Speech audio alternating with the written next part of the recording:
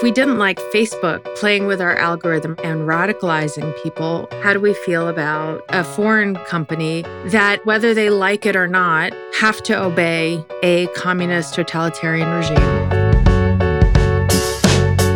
Welcome to the Powers That Be Daily, Huck's podcast focused on the intersection of Wall Street, Washington, Silicon Valley, and Hollywood, and the players that run it all. I'm Ben Landy. It's Wednesday, December 21st. Today, Julia Ioffe joins me to discuss what the hell is going on with TikTok, the popular social video app that might just be a Trojan horse for China's geopolitical ambitions. Plus, on the 300th day of the war in Ukraine, Julia weighs in on whether the Russian army is actually losing. We'll hear about all that and more on today's episode of The Powers That Be.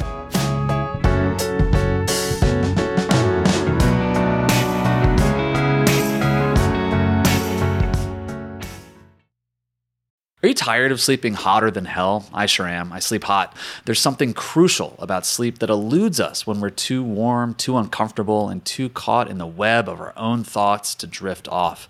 And while curiosity fuels our days, science tells us that cool sleep recharges our nights. That's where ChiliPad by Sleep Me comes in. Meet the bed cooling system that elevates the quality of human life through cool sleep. The ChiliPad bed cooling system is your new bedtime solution. I love it. It lets you customize your sleeping environment to your optimal temperature, ensuring you fall asleep, stay asleep, and wake up refreshed. ChiliPad works with your existing mattress. It's a water-based mattress topper that continuously controls your bed temperature from 55 to 115 degrees, allowing your body to rest and recover. This isn't just about escaping the heat, it's also about optimizing your sleep for better health, more energy, and improved physical and cognitive performance, which I obviously need hosting a podcast. ChiliPads are designed for 1 or 2 sleepers, so if your sleep partner likes to sleep at a different temperature, or you only need it for one side of the bed, that's okay too, and we know that's crucial. Plus, you can schedule automated temperature changes to trigger deep sleep. But when I'm at home, ChiliPad solves those problems. So trust me on this one. Visit sleep.me/powers to get your ChiliPad and save up to $315 with code POWERS. This offer is available exclusively for Powers That Be listeners and only for a limited time. Order it today with free shipping and try it out for 30 days. You can return it for free if you don't like it with their sleep trial. Visit www.sleep.me/powers because you're not just investing in better sleep, you're creating a better life. Welcome to the Powers That Be. Peter Hamby is still off kite surfing in Mallorca or something. So until then, I'm Ben Landy, and we've got Julia Ioffe here on the pod. Hey, Julia. Hi. So, Julia, you are not just a foreign policy scholar of Russia, you're also incredibly plugged into the national security conversation happening in Washington. So I wanted to talk to you today about what is apparently one of the greatest threats to the U.S. Are you a TikTok user? So here's the thing. I'm 40 and I don't know how to edit video. So I don't know how to use TikTok in the sense that I don't know how to create TikToks. But I did for a time really enjoy scrolling through TikTok, and I found it wildly addictive and incredibly funny. And I would spend hours on there. I was the person who would get, the little notifications that were like, "You've been on here for a long time, Julia Ioffe. It's time to get up and do something else." And I was like, wow, that's fucking embarrassing.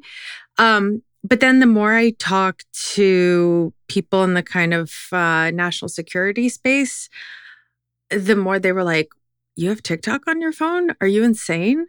I just heard enough of that and enough convincing kind of alarmism from American national security officials that I deleted it. Yeah, incredibly, this is one of the few notable areas of bipartisan consensus these days. TikTok is being banned in a bunch of different states. It's being restricted for government employees. It's definitely blocked on military devices. Marco Rubio has introduced a bill to ban the entire app outright in the United States. But Republicans hate this app, and increasingly, Democrats hate this app too. So I'm really curious sort of what you are hearing yourself in Washington these days from your Pentagon sources, from people on the Hill.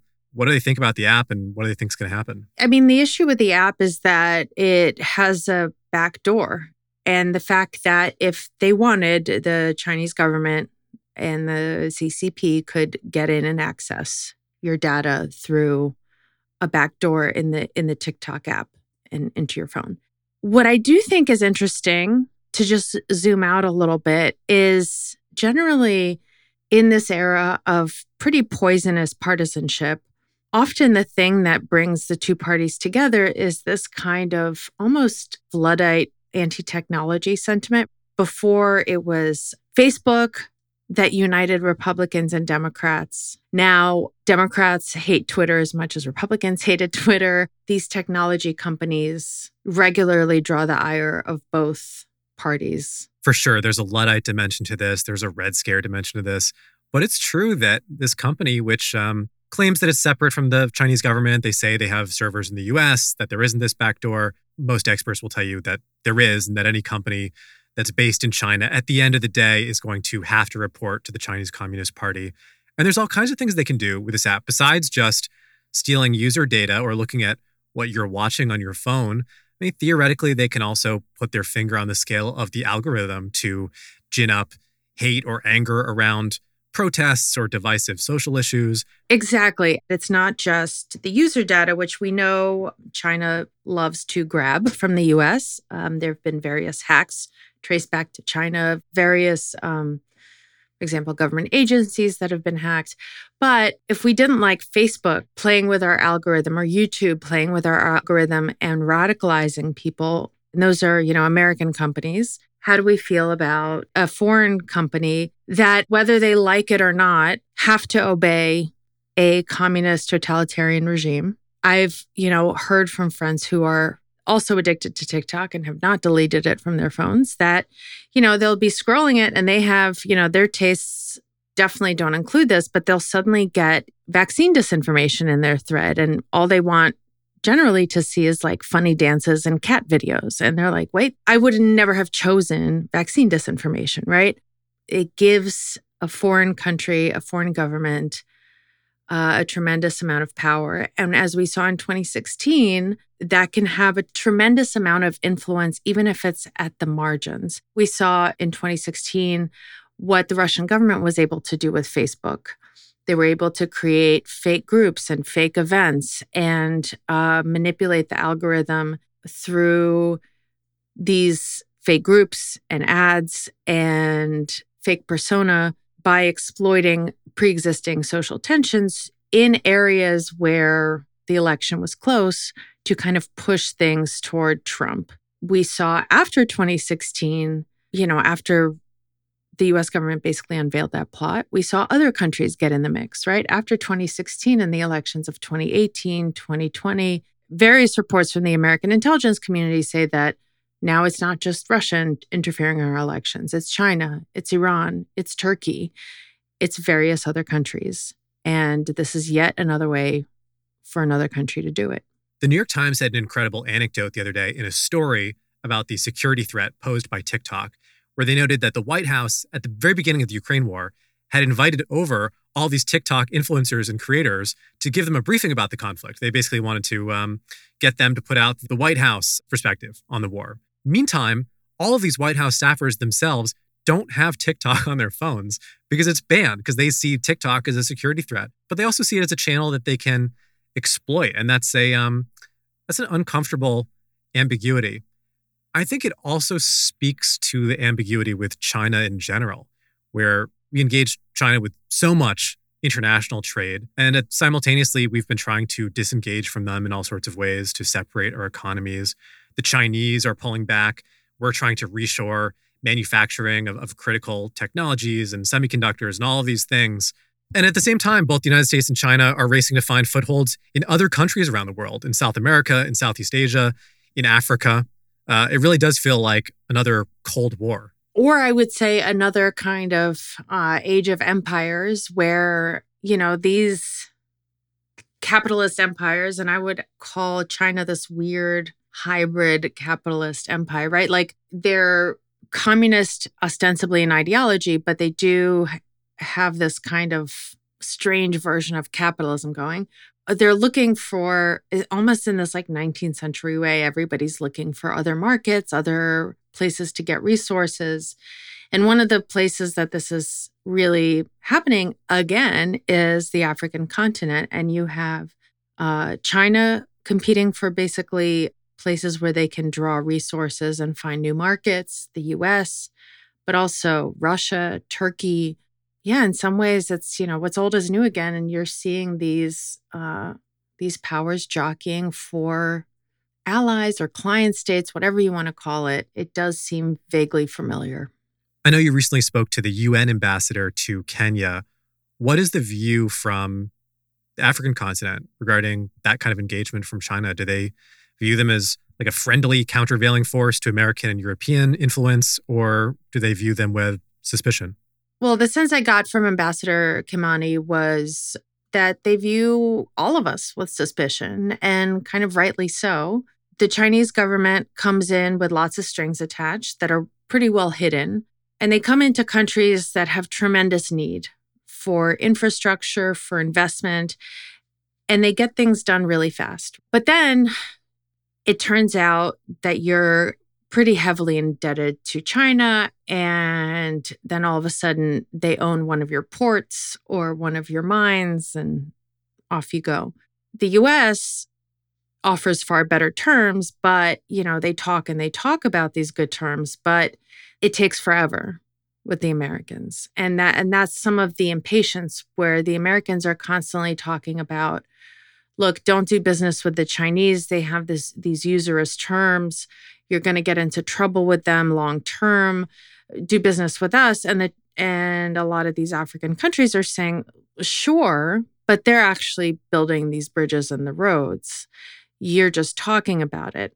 Whereas the US, especially when it's going through agencies like USAID, is bound by all these government regulations. We have to do feasibility studies and produce this kind of report and that kind of report. And there's this kind of oversight and that kind of oversight. And so it takes years and years and years before you can even break ground on said bridge or road. When you're the country in need of said bridge or road, you kind of want to go with the contractor who's going to get it done faster and cheaper. At the same time, there's a sense of like, before we were exploited and we were colonies, and now you're all competing for our business, or you're competing for our time and attention and for the privilege of investing in us. So that's a good thing. And it's quite a change from how things used to be. Yeah, if there's one thing you can say for China, they build bridges quickly, even if they sometimes fall over. Whereas we've been trying to ban TikTok for like 2 to 4 years and still haven't managed to get that done. When we get back, it's been 300 days of war in Ukraine. We'll talk about the latest after this break.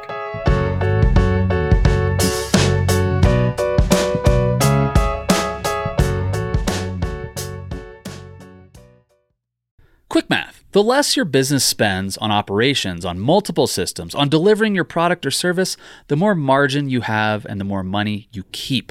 But with higher expenses on materials, employees, distribution, and borrowing, everything costs more. So to reduce costs and headaches, smart businesses are graduating to NetSuite by Oracle. NetSuite is the #1 cloud financial system, bringing accounting, financial management, inventory, HR into one platform and one source of truth. With NetSuite, you reduce IT costs because NetSuite lives in the cloud with no hardware required, accessed from anywhere. You cut the cost of maintaining multiple systems because you've got one unified business management suite. You improve efficiency by bringing all your major business processes into one platform, slashing manual tasks and errors. Over 37,000 companies have already made the move, so do the math. See how you profit with NetSuite. By popular demand, NetSuite has extended its one-of-a-kind flexible financing program for a few more weeks. Head to netsuite.com/powersthatbe, netsuite.com/powersthatbe. That's netsuite.com/powersthatbe. Hey, Powers That Be listeners, I'm here to tell you that there's no reason to panic the next time you're searching for the perfect gift. Now you can use gift mode on Etsy.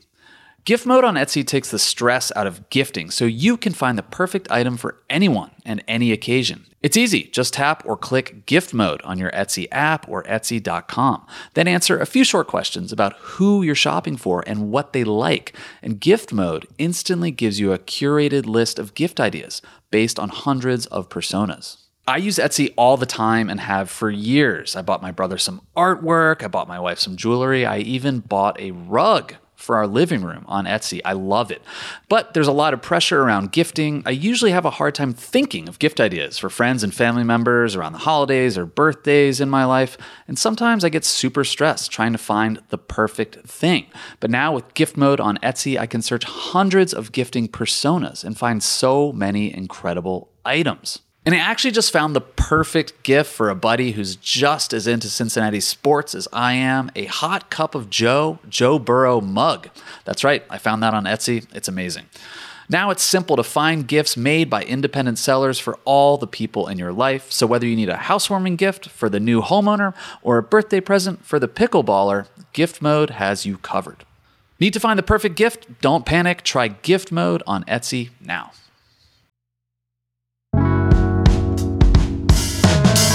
Julia, it's the end of the year, and it's been about 300 days since Russia invaded Ukraine.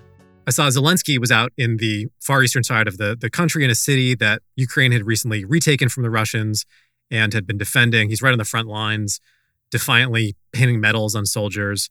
Meanwhile, Putin in Moscow is giving a speech acknowledging, quote, extremely difficult times that they're facing and, quote, unusual challenges. Do you foresee any movement towards any kind of resolution this coming year, or does it feel like we're just grinding through more of a stalemate?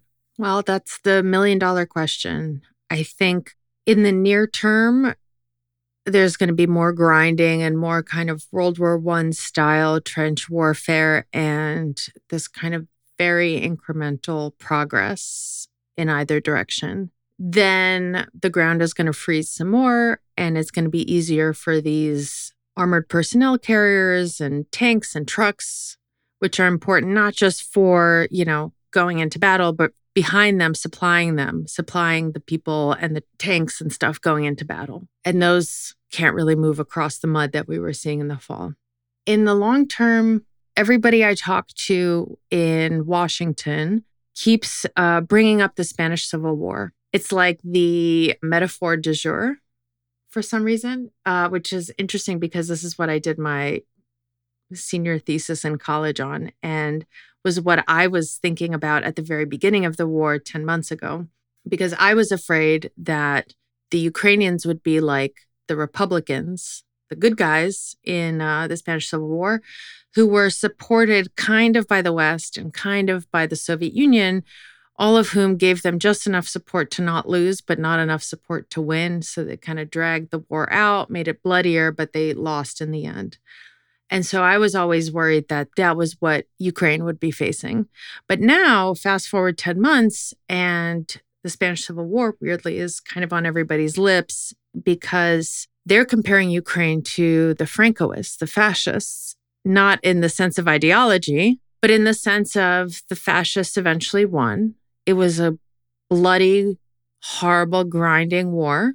It took 3 years, but bit by bit by bit, they were able to take all of Spain, including some pretty difficult terrain. They were just able to bite off chunk after chunk of territory until they conquered the whole country. And that's kind of what a lot of people in Washington see in Ukraine's future. To keep going with that analogy, I mean, not only are the Ukrainians sort of unlike the Republicans in the Spanish Civil War, who were supported enough to succeed, but not enough to win, there had been this fear that the West would eventually tire of its support for Ukraine, that maybe when Republicans came into power in Congress, that they might push to reduce spending packages supporting Ukraine.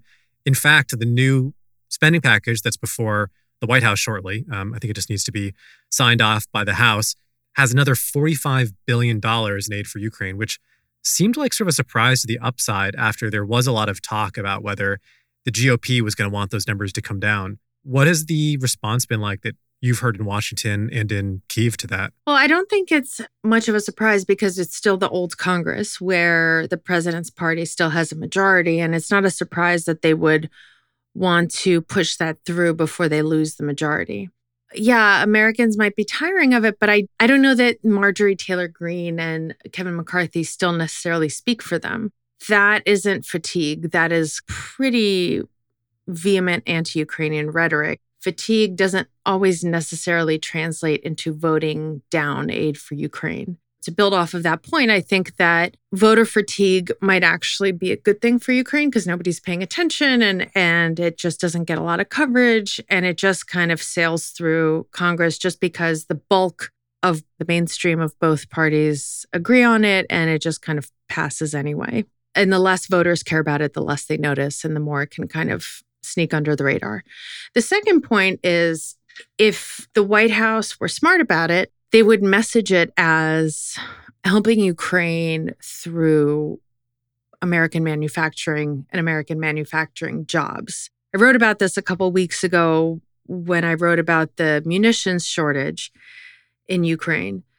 We've basically run through a lot of what we could give Ukraine without cutting into our own kind of strategic reserve where the Pentagon feels okay with all of its contingency plans. Pretty soon, they're going to have to start restocking all of that. All of that stuff is made in the U.S. A lot of that money that has already been allocated by Congress that's going to be signed off on right now, again, that's money that's going to be spent in the U.S.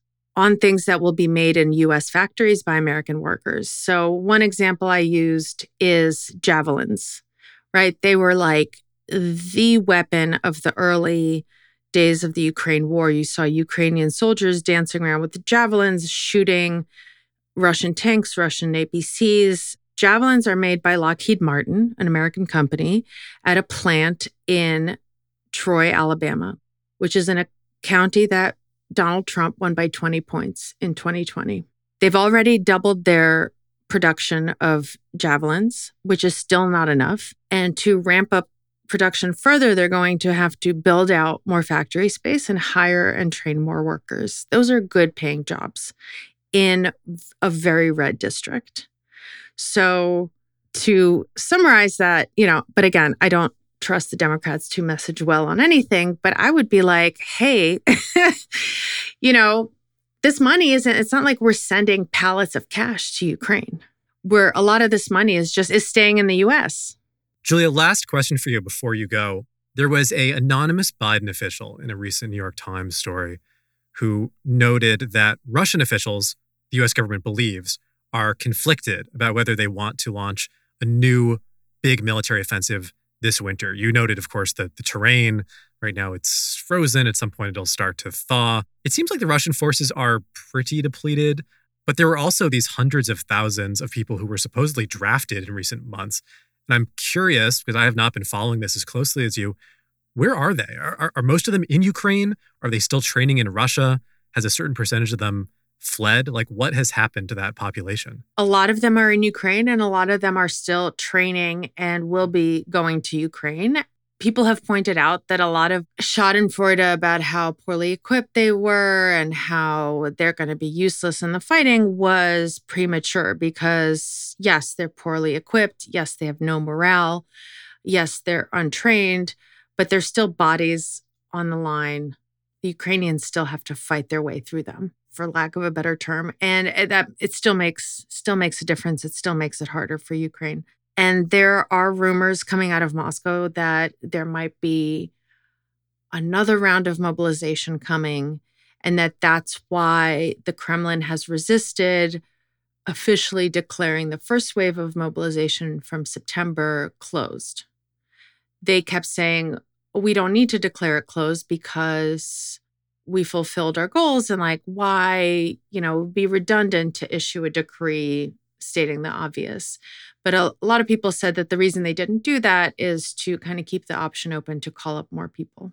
And that has always been worrying because obviously Russia is a much bigger country, a much more populous country than Ukraine, and can essentially throw a lot more meat at the meat grinder, for lack of a better term. Well, that is a dispiriting note to end on. But Julia, I'm always grateful to have you here. Happy Hanukkah, happy holidays, and we'll see you back on here soon. Thanks, Ben. Happy Hanukkah. Thanks so much for listening to another episode of The Powers That Be. As a reminder, The Powers That Be is the official podcast of Puck. We'd like to thank Ben Landy, Liz Goff, and Alex Bigler for their editorial and production guidance. If you like what you hear, please share with a friend. It really helps us keep delivering the inside scoop that only Puck can offer. Follow us on Twitter at Puck News. I'm Peter Hamby. See you tomorrow. This has been a presentation of Cadence 13 Studios. Please listen, rate, review, and follow all episodes wherever you get your podcasts. The Powers That Be Daily is executive produced by John Kelly, co-founder of Puck, and Chris Corcoran, chief content officer and founding partner of Cadence 13.